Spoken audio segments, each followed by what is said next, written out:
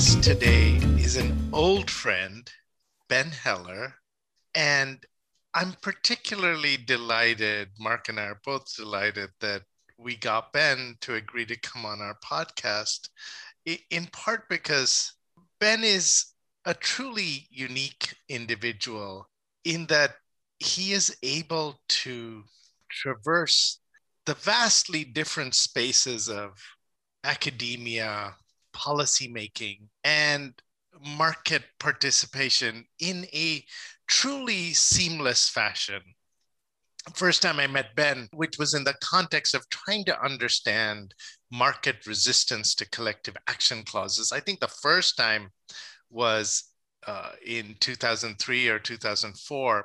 And I was convinced that this guy was not going to last very long in a fund because he was a real academic. Like he just thought about things that people in the markets don't have time to think about. But Ben not only graciously answered our questions, but continued to be a very successful market participant, and over the years has continued to graciously share his insights with those of us who need to learn from them. So today is yet another such opportunities, except that I'm delighted we get to share Ben's insights with others, and especially our students. So welcome to our podcast, Ben. Well, thanks for having me on. And I think, the sad thing is that I may have been a more successful market participant had I not been so involved in the academic and policy side of things. And I'm not sure how much the academic and policy side of things has benefited from that, but we'll see. You can tell me after it's over, after the podcast is over. Well, I know we've benefited greatly because some of the most important innovations in our lifetimes in the sovereign debt space have had you as a key participant. So, but that's partly why we wanted to have you on at this moment. Ben, for those who don't know, had a recent proposal about state contingent instruments. These are instruments that we've talked about on this podcast a couple of times before, once with Joyce Chang and Lee Buchheit and Jeremy Zettelmeyer, on another occasion with Yanis Manuelides, and then yet another occasion about value recovery instruments with Mark Stumpf. Now, Ben has a proposal, titled beautifully, the Bendy Bonds Proposal. And this proposal is one of the rare ones that has actually gotten some interest from folks in the market. And I'm going to let Ben, if he's willing, to first explain to us what his proposal is. But then I'd also like to ask why he thinks he was able to get traction on it when so many others have not. In fact, sort of when academics talk about cool topics to work on, and if you're in the sovereign debt space, you often talk about contingent instruments because they seem to make sense from an economic point of view, but there's a puzzle that nobody in the market actually likes them. And then you often think, oh, yeah, it sounds like a cool topic, but this is just such a large graveyard of other people who have worked on it and failed, including Nobel laureates. So Ben seems to be on his way to succeeding. And so why, Ben, what did you do? What is the proposal and what did you do to get people interested? Well, clearly the answer to the second question is my charm and good looks. But let me give you the proposal first. I mean, I've traded contingent instruments for a long time. I've traded value recovery rights, under the old Brady bonds. So it was something that I've always been familiar with. And I haven't just traded emerging market sovereign debt in my career. I've traded corporate debt as well. And it seemed to me that there were in the corporate space instruments that were clearly still fixed income instruments. I think when you talk about value recovery rights and GDP warrants, you're getting into an area where it's not really a fixed income instrument anymore. But in the corporate space, there are some fixed income instruments where payment terms are slightly flexible. The reason that we see this in the corporate context is it's in the cases of issuers where an actual default or bankruptcy would be very, very costly, like in the case of financials is probably one of the best examples, or where payment capacity is very uncertain. So sometimes in highly leveraged buyouts or in corporate restructurings, companies coming out of distress, where there's some uncertainty as to when normal positive cash flow will be restored. And so in both of those circumstances, you're dealing with situations where if you get it wrong, if you establish a fixed calendar of cash flows that cannot be moved short of a bankruptcy or restructuring, that this is going to be potentially costly. And we thought, okay, well, why wouldn't we use this in the sovereign context? And the specific structures are things like the callable step-up bond. So this is very common in the financials context. You have a bond and you call it a 10-year bond. But what happens at 10 years is that the bond is callable. If the bond isn't called, the interest rate steps up. So the issuer essentially has a very strong incentive to call the bond. Number one, because if they don't, the interest rate is going up. So if they're in decent shape, the financially optimal decision is to call the bond and just issue a new bond if they need to pay it off, because they'll be able to do that at a lower rate than the step-up rate. And also the reputational aspect of it. It's simply accepted in the financials world that unless the bank is in distress, it's going to call the bond. In addition, there's a similar structure for COCO, so-called COCOs, contingent converts, which is a structure that was introduced for financials in the wake of the great financial crisis.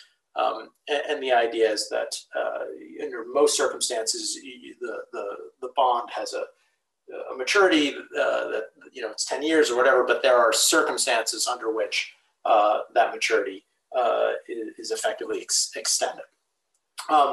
Another possibility that we looked at are bonds that are called PIK or PIK toggle bonds. This is something that comes more from the leverage finance world, where there are circumstances under which coupons can be switched off, toggled, or deferred, sometimes simply at the discretion of the issuer, and other times based on certain criteria, performance criteria, or performance triggers being blown through. And in the corporate context, these are very well accepted instruments. If you go on Bloomberg and you want to try and price a step-up convert, a callable step-up, there's a valuation screen for that. There are agreed metrics for spread for how you deal with the option. And similar with PIK toggles, people are very comfortable with those structures. And it's considered, there's nothing wrong with a bond that happens to have those features. We know how to value them. And there is a tremendous benefit in that you avoid a situation where some kind of transient issue, liquidity issue or market access issue that might go away fairly quickly does not turn into an actual restructuring or default that has tremendous costs, deadweight losses to both the debtor and the creditor. And to us, the analogy with financials was a really good analogy, because a default of a financial is basically like an existential threat to a financial, and has huge spillover effects and contagion effects. And it's just not really conducive to restructuring in the way an ordinary corporate might be, or to bankruptcy in the way an ordinary corporate might be. And sovereigns are the same way. For different reasons, we don't have access to a bankruptcy regime, and restructurings are necessarily messy, and the collateral effects can be really dire. So we thought, well, this is a good analogy. Why not try something similar for the sovereign context? Well, Ben, it sounds in some ways like so I'm really interested in the question of why this proposal seems so much more palatable than some of the other proposals that we've seen for GDP-linked bonds in general, and so forth. And part of what I hear you saying is a really simple story about how there is greater familiarity with and ease of pricing for these instruments. Do you think that is the core of the explanation for why these other ideas like GDP-linked bonds have not gotten more traction and more popular, or is there more to it than that? No, short answer, I think that's the biggest thing.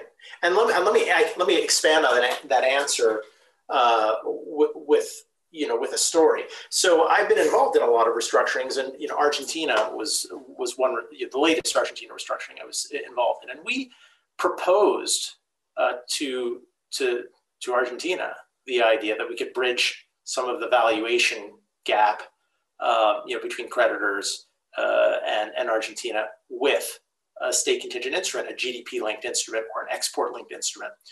And Argentina was actually receptive to that idea. I mean, there was some dispute about whether it would be GDP-linked, and obviously they've had some issues with their earlier iteration of GDP warrants, or whether it would be export-linked. But the hard objection was not an objection from the side of the debtor. It was an objection from a faction within the creditor community. It was real money creditors who said, we will rebel if this is part of the restructuring. And I was really surprised. What's the deal? Why is this a problem for you? They said, we cannot hold these. These are not fixed income instruments. They're not in the index. So many, to take a step back, many real money investors, they track an index of emerging market debt and their eligibility criteria for that index. And instruments like GDP warrants cannot go in that index. So they say, we can't hold this. Or their mandates say, we can only hold fixed income instruments. So we can't hold this. And if this is part of the restructuring, I'm going to have to sell it on day one, probably at a price far below its intrinsic value, to you, Mr. Hedge Fund, or whoever's going to buy it. And we're not going to put any value in these. Obviously, the debtor is going to put a value in them. So we rebel against the idea that GDP linkers or export linkers should be part of the restructuring. So Ben, is this why we often see sort of innovations in sovereign products, like the types of warrants that were issued after the Greek restructuring? And I think some other restructurings have had similar. Bosnia. Bosnia was an old one, but Ukraine probably is the successful example. And we see them only in the restructuring context, and you don't really see people just you don't see some investment bank saying, all right, here's a new product that. Oh, I've tried it. When Argentina did it for the first time, our view was, look, it's not a fixed income. Even back then, we understood it's not a fixed income instrument, right? However, there is a lot of value, in my view, to the idea of completing markets by creating instruments linked to important variables like GDP, right? I think that there's a case to be made for making an investment in the GDP of a country, and there's a case to be made that a country raising capital against its GDP, it makes a lot of sense. I mean, it goes back to, there's a book that I think more people should read. It's a great book by Michael Pettis. I don't know if you know Michael, but he was in research at Bear Stearns, and now he's an academic in China, works more on China issues than sovereign debt issues. But years ago, he was in research at Bear Stearns. And the book's called The Volatility Machine. And he said, the purpose of the liability structure of a sovereign should be to dampen volatility. And at the time, he was sort of pushing for the idea of de-dollarizing sovereign liabilities, but he also talked about state contingent instruments, and it makes a lot of sense for a sovereign to raise money with GDP warrants, right? It's very linked to their capacity to pay. So when Argentina did the first GDP warrants in 2005, which really nobody asked for, that restructuring was a fairly take it or leave it affair. So that wasn't an idea that really came from creditors. The creditors had much of a say in. But when it came out, we said, okay, look, it's not a fixed income instrument, and it's going to have to be a different asset class. But for it to be an asset class that's investable, you can't have just one country's GDP warrant, right? You need To be able to have a portfolio, you need to be able to diversify. So if this is going to work, we need to get some other countries to issue them. And we did approach one other country and advanced a little. We approached more than one other country, but we advanced a little bit with one other country to try and issue one for cash. And it's a country that we just happen to have a good relationship with. And we advanced a little bit with them, but ultimately, what we got into this whole first mover issue where they said, well, yeah, this would be interesting to us, but probably the price at which we could issue it is really unattractive. And it's true, like they would be helping to open up this market, but they would be bearing all the cost. And the externality is going to be captured by every subsequent country that can issue this instrument. So nobody wants to go first. So that's why it comes out of restructurings. However, when you look at the restructurings where it happens, it's not restructurings where real money dominates. It tends to be restructurings where there's a big hedge fund contingent, in the debt stack, and they and hedge funds maybe are free to hold these things. So in Ukraine, the people who really pushed for that were more hedge funds than real money. So it's not every restructuring even where these warrants are going to be acceptable. So we just never really could crack that first mover that first mover question, because it's true. I mean, if you look at a great example of this, of an asset class that sort of it makes perfect sense for the issuers and makes a lot of sense for buyers too. But there was this first mover problem, was catastrophe bonds. For a long time, catastrophe bonds traded very, very cheap to actuarial value. But once enough of them were out there on enough different events, they traded a lot closer to their actuarial value because it was an asset class. And if there were, like I said, if there were 20 countries that had GDP warrants, and there was an interest, I would go out and raise a fund that was a GDP warrant fund, right? It will become an asset class if there are enough of them that you could create a product that invests in them. But if it's just Argentina and Ukraine that have them, that's not going to work. And by the way, if they're designed in ways where they're analytically intractable, which was true of the Argentina one, and actually even the Bosnian one, and there was a Bulgaria VRR that was GDP linked in the old Brady deals. But they didn't work the same way. It wasn't like a standard format. And the formats that they did come out in, you couldn't create a model where there's an agreed valuation metric. It's not going to work as a product for people. So Ben, there's a lot in there, including the value potentially of standardization and the sort of benefits in terms of the ability to price these instruments. But what lessons can we take away? I mean, in part, I'm a little bit depressed by what you're saying, in the sense that it doesn't seem like we have that many models, at least models in the sovereign debt context, for the relatively widespread adoption of new financial terms. You certainly maybe can draw lessons from the widespread adoption of CACs, but maybe at the end of the day, people don't really give a damn about legal terms, and that makes them easier. Like what do you think can prompt the relatively widespread adoption of something like the bendy bond? Like, what's the lesson the bendy for bonds? I think the first thing is, don't be too ambitious, right? So we're trying to design something that still looks like a bond. And the important thing, what's going to give you the take up? I think the first thing is to recognize that you have a big, that a large fraction of the money that's invested in emerging market sovereign debt is this index following money. And the investors, the most important thing for them is the bond in the index. And you have to make sure that these bonds are index eligible.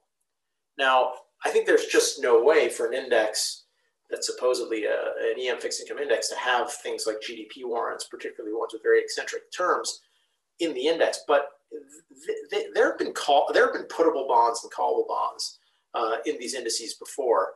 And certainly in the corporate indices and the financials indices, there are step-up callables and there are PIK toggles. So there's no reason why the bendy bonds couldn't be in the index. And once they're in the index, you have a natural buyer base for them. So that's why we say start modestly. Start with changes that are going to leave you with a bond that is still eligible to be in the index. So Ben, before we go to our break, I want to ask you about sort of one other innovation that came to mind, although maybe you would tell me that it's not really even an innovation. It's the redemption feature in Latin American sovereign bonds that have these make-whole provisions.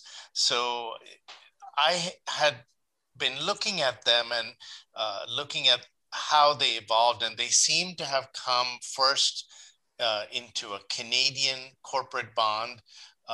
And then from the Canadian corporate bond market, they transitioned to the US corporate bond market, I think the high yield market first, and then Mexico and Brazil began using it mostly in deals that were led by Sullivan and Cromwell. They seem to correlate.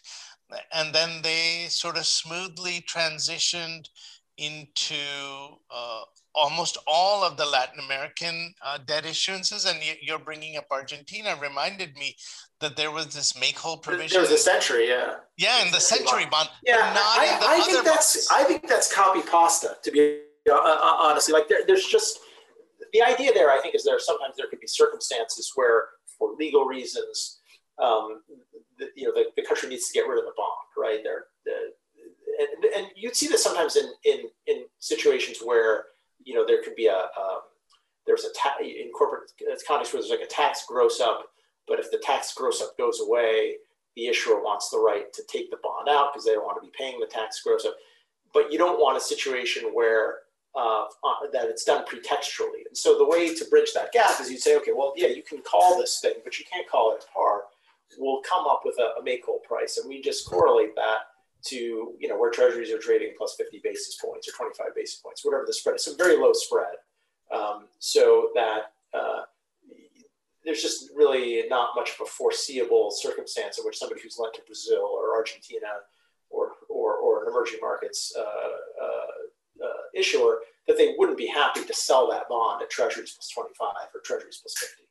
So I think that people tended to consider those make-wholes, that at least most creditors have tended to consider those make-wholes as an economic nullity, right? There's just no circumstance under which they would be upset to be called at treasuries plus 50 basis points. Now, I know that there was this question of that it could cause some problems if you got to litigation. And that was a big surprise to people. But since that didn't wind up being, it didn't become relevant in Argentina, other than in some of the things maybe that you wrote about or other academics wrote about, it didn't actually become operative. Some of the anxiety that people felt when they read that stuff, it dissipated because, the dogs barked, the caravan moved on, and people will be afraid of it maybe the next time it comes up. But until then, it's sort of been forgotten. Yeah, so it was surprising to me that, some investors had asked me, because I had written about a corporate case where this kind of make-whole provision had resulted in a windfall to the investors.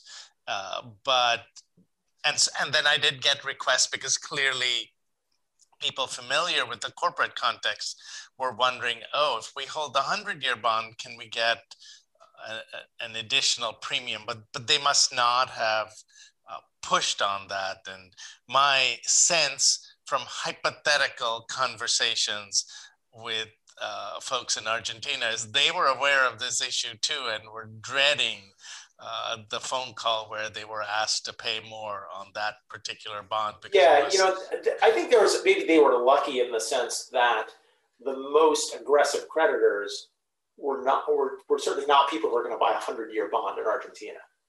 You know what I'm saying? Like that the most aggressive creditors clustered in the older bonds with the older covenant package. Oh, that's interesting. I didn't realize that. That's fascinating that is part of the explanation. Because I was wondering too, because my sense is that there are investors out there who, if they can get, an extra 10 cents on the dollar or 5 cents. Oh, they take a shot, right? They say, I read an article that said that, I could claim, 150 for this, so I'm at least going to take a shot. But the thing is that you didn't have too many investors in the Argentina case where they were just in one bond.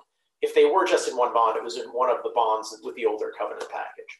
Whereas in the newer bonds, so the mock, I tried very hard to establish this idea of calling them Kirchner bonos and Macri Bonos because I wanted the Kirchner, I wanted to like associate one set of bonds with the current administration and one with the previous administration, which might tell you something about what our position was. But so those are the terms that I use. But the most of the holders of Macri Bonos tended to be more real money accounts who owned a lot of different bonds on that curve, and so they didn't necessarily feel like there was much to be gained by trying to assert a higher claim for the Century bonds relative to the other bonds because they owned all of them. Well, let's take a short break, and then when we come back, we can pick up with this and maybe talk a little bit about what to expect over the next couple of years.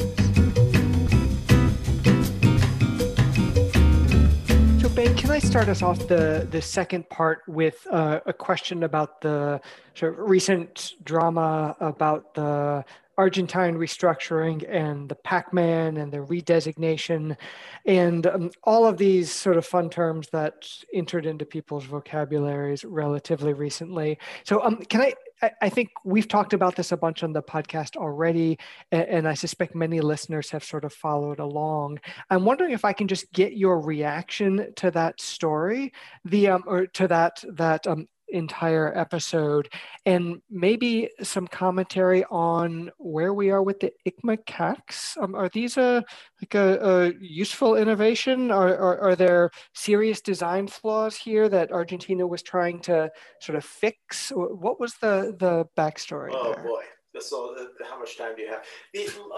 Let me start by saying that I rebut in the strongest terms the idea that the motivation of Argentina and its lawyers in attempting this redesignation scheme was to fix some kind of a flaw in the documents. I don't think that has anything to do with it at all. I think it was an attempt to add a very small amount, as it turns out, of coercion to the deal.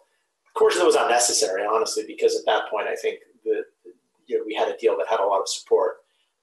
And with respect to the Pac-Man strategy, I mean, that wasn't, I don't think, ever explicitly threatened. It was sort of floating around out there. But I also, rebut the idea that that's to fix a bug. What bothers me, Mark, as you know, I was very involved in writing those. Indeed.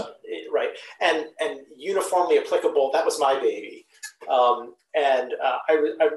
think those the 2.0 CACs are a really important innovation.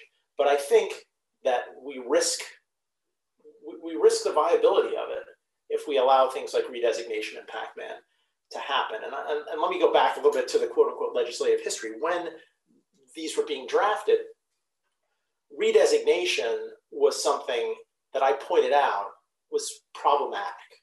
And Pac-Man, not exactly the Pac-Man strategy, but similar things, I pointed out that's problematic. And I said, why don't we put in language?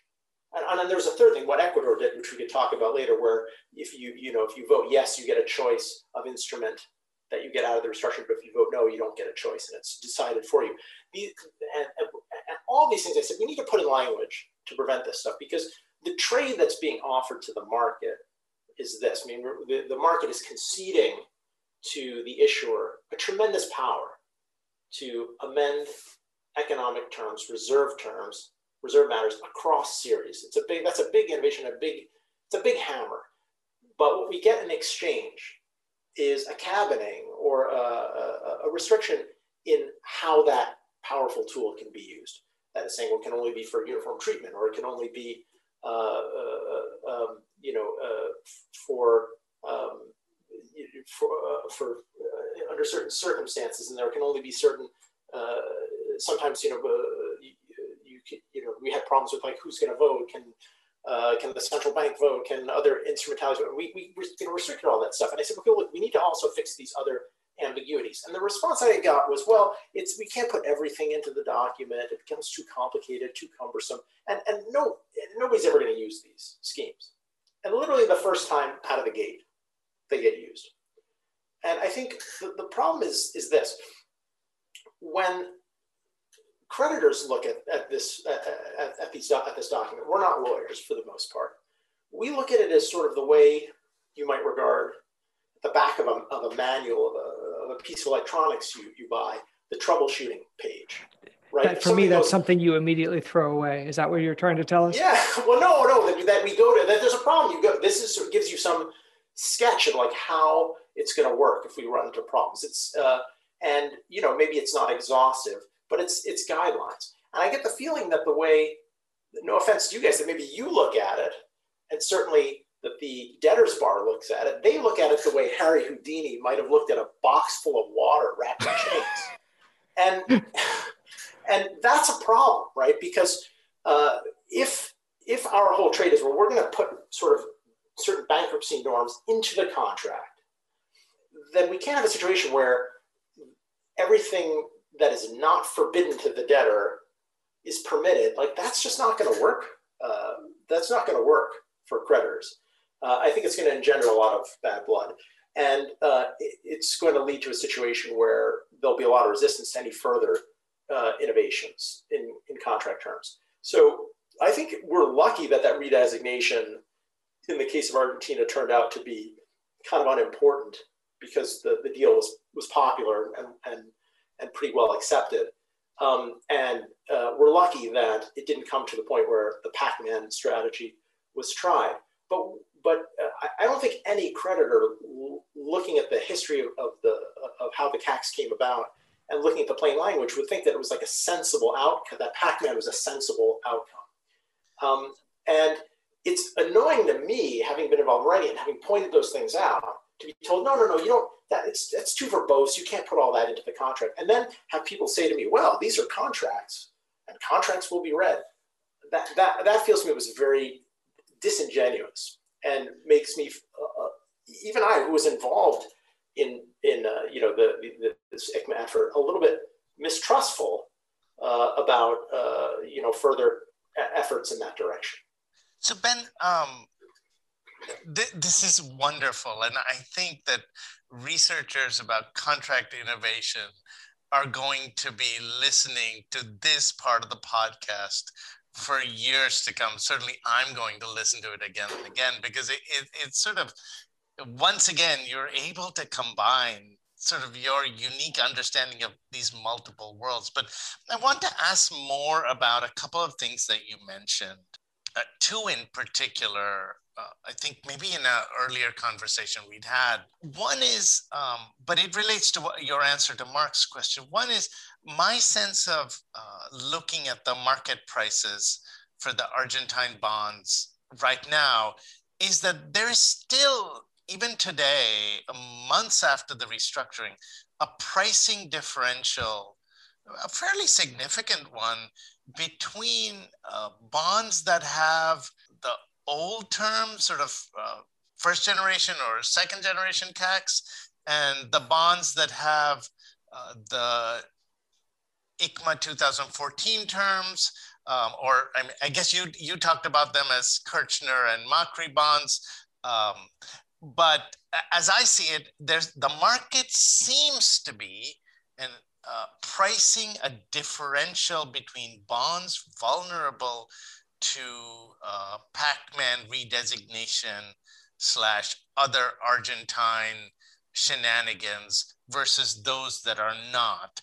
And I'm curious as to your view on this pricing differential, because for years, academics have been doing studies saying, it doesn't matter what contract term you have, CACs, no CACs, the market doesn't really price these differentials. And yet here for Argentina, these are identical bonds that you can compare, and you see this pricing differential. So I'm wondering, maybe I'm just not running the right controls, maybe. No. There's a big price difference, and it's referred to. I mean, when people send pricing around, they price the old covenant package bonds versus the new covenant package bonds. Everyone's aware of that difference. Nobody cares about the contractual terms until you get close to default. That's just the way it works. And the studies that try to look at the overall universe of bonds to tease out a valuation premium or discount related to contract terms fall apart, because they're looking at some bonds where the cumulative probability of default is really low. And when the cumulative probability of default is low based on pricing, people don't even read the contracts. They're not even aware. And it's interesting, in Argentina, when we went into distress, there was a further confound, which you referred to before, which is that all the bonds that were under the old covenant package were issued under the Kirchner administration. They came out of the restructuring that was under the Kirchner administration, and all of the bonds under the ICMA covenant package were issued under the Macri administration. So there was a political dimension to, there was a question of, was there political seniority? And people think back maybe to Ecuador, and the Correa administration defaulted on a bunch of bonds, but not the ones that they had issued. There was a thought, okay, well, maybe these old bonds are superior, but mainly because they were Kirchner bonds, not because of the covenant package. But once we got into the restructuring and people started to think about what might happen, what your next step might be if you could not come to an agreement with Argentina, creditors started to delve into what their legal recourse might be. I think there was a realization, particularly on the part of those people who owned the Macri bonds, that they were in a more vulnerable position. Or at the very least, they would have to build a much broader coalition to resist Argentina than the holders of the Kirchner bonds. And the political dimension of it sort of faded away, and people started to realize that the covenants made a difference. And then I think there was a revealed preference. There was an issue of revealed preference, which is that in the restructuring negotiations, some of the biggest creditors who held the old bonds said, it is non-negotiable for us. We will not give up our old covenant package in the restructuring. We'll make concessions in economic terms, but we're not going to be lumped in. We're not going to allow issuance under the new ICMA terms. So that was a pretty strong message. Now, it might be incorrect, right? But it was a pretty strong message. You had some savvy investors saying, I'm not going to give this thing up. Seeing that, I think, caused the market as a whole to ascribe some value to the old covenant package. So that was sort of like the revealed preference argument. Now, yeah, it's a very there's a very big valuation difference, but you have to also appreciate these Argentine bonds. They're trading, in the 30 cents in the dollar range, so they're still very close to. I mean, they came out of default, but they're still kind of close to default in a way, right? So you are in a pricing zone where contractual terms are going to be priced. Well, that is actually a good segue maybe into a broader question about what you think we should be expecting over the next couple of years. I mean, I think a lot of people, probably including me and me too, I think had sort of been expecting more defaults, or at least more real distress for a wider range of sovereigns than we've seen. And it may just be that the other shoe hasn't yet dropped, or maybe we're wrong and easy financing conditions are going to stick around for forever. But I'd like to get a sense of what you think we should be expecting in emerging markets over the next year or two. Well, I would say I've been a little bit surprised as well. Although I think it's fair, we should point out, we've had Argentina default, we've had Ecuador default, we've had Lebanon, we've had Zambia. Some of those were going to default whether there was a pandemic or not. I mean, Lebanon, when I started in this industry in 1997, my boss said, go take a look at Lebanon. I don't know how how they're going to continue to survive looking at these numbers. So that one was the world's slowest motion Ponzi scheme, but it was going to blow up, pandemic or no pandemic. And Zambia probably was going to blow up, pandemic or no pandemic. And Argentina and Ecuador got into distress, before the pandemic. Obviously, that it intensified things. But then you get Suriname is another one, and there are a few more that I think you're probably going to see them default this year. So it's not like there's been nothing. But I agree with you that it's been fewer than I might have thought. Part of that is that there has been some, there's been official sector support, right, related to various pandemic facilities from the official sector, which I think has helped. I think also there's been, most of the time when you see a country get into distress, it's a combination of the fiscal imbalance of payments at the same time. And I think you've just seen a massive swing in current accounts across the emerging markets, they've swung into surplus just because of just compression of demand due to the pandemic. And so you have a number of countries that you never would have expected could do quasi QE, being able to do that just because the current account swung so much and there are resources available. And when that ends, then I think you might start to see more situations of distress. And I think also just all of the monetary accommodation in the developed world means that there's a reach for yield, and so countries have been able to issue external debt as well at rates that that we might have considered surprising ex ante.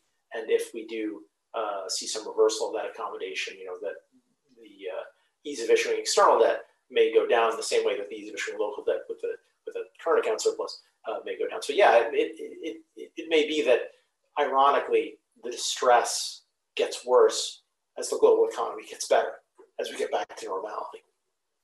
I'm not sure. Your tone seemed very calm and maybe even optimistic, but your words did not give me a reason for optimism regarding the emerging markets and poorer countries segment of the market. Am I correct that what you are telling us is that there's a pretty good chance that while the Western world recovers, the emerging markets in places like Brazil that have just really done a terrible job with the pandemic, they're going to be in trouble as prices. I don't want to single anybody. I don't want to single any country out by name, but certainly I think there are a lot of countries that if you asked savvy emerging markets investors, should they really have been able to issue in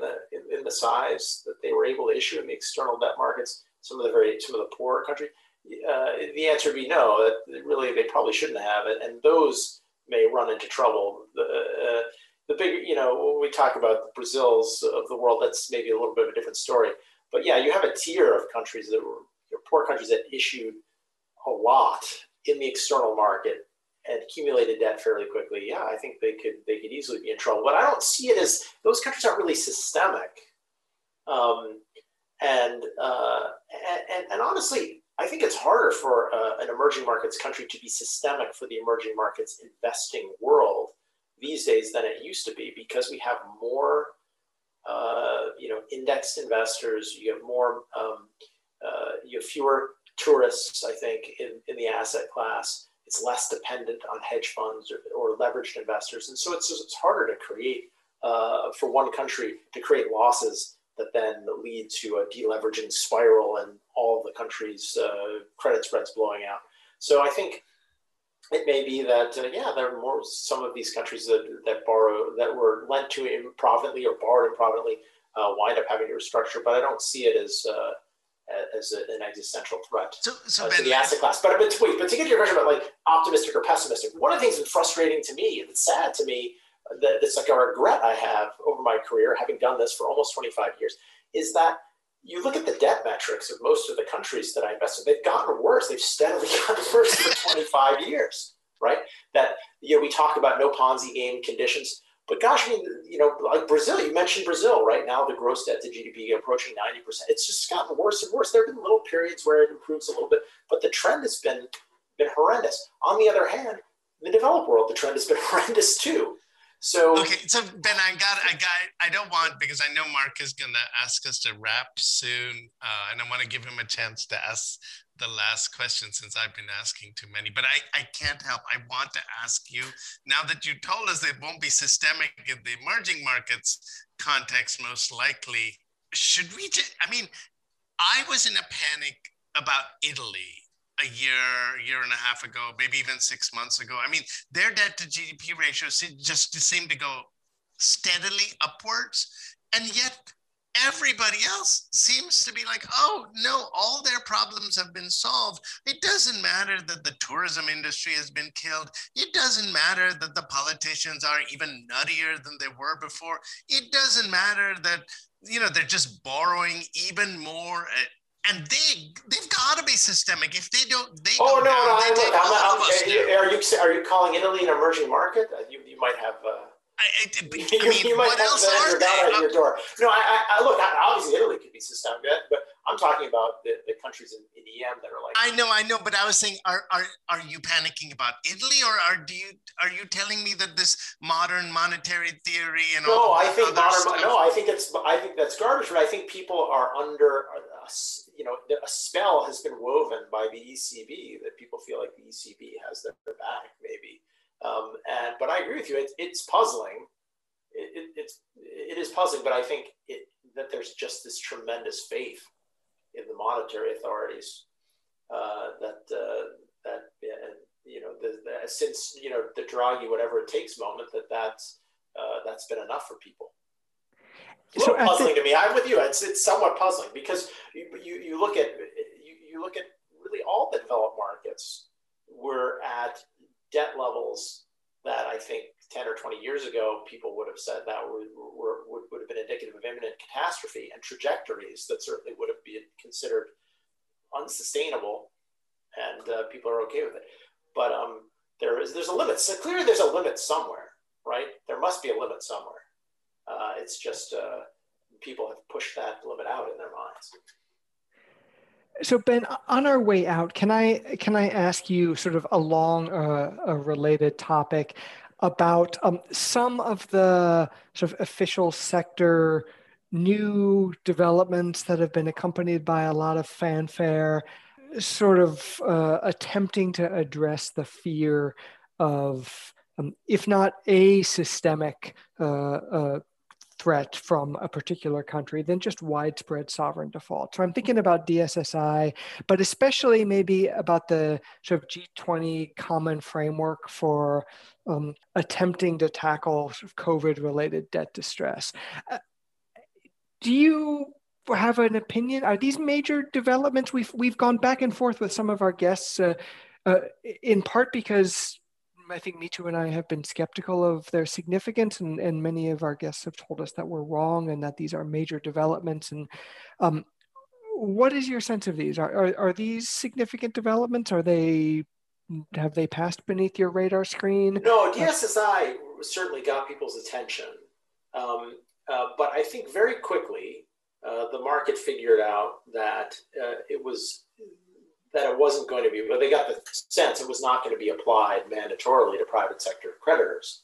And so they sort of breathed a sigh of relief and said, okay, we can pretty much ignore this. The common framework, though, I think in a way was a response to the fact that the private sector skated on this initial DSSI proposal. And I think that's more of a concern. There's always been, there have been periodic outbreaks of indignation in the creditor community about this idea of comparability of treatment, right? Going back to, I remember having this debate in 1999 with respect to the first Ecuador default, being indignant as creditor. Well, I don't understand why is comparability of treatment? It only works one way, and how are we supposed to be lending to countries when suddenly the official sector decides to do restructuring and then we're pulled into it? We don't really get a say, and then people kind of forget about it. And I think that in a way the common framework is like a reassertion. It's just sort of a reassertion or extension of comparability of treatment.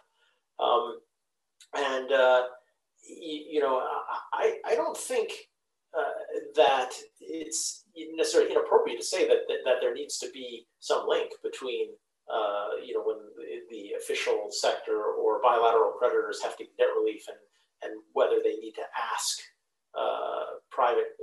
they need to ask the issuer to look for relief from private creditors. I think that's probably fine. But what is problematic is if this becomes a backdoor way of creating like an SGRM, right? That suddenly there's the Paris Club members go in a conference room somewhere and come out and say, well, this is the restructuring and it's going to have to be binding on everybody. That's the fear that we have with respect to common framework.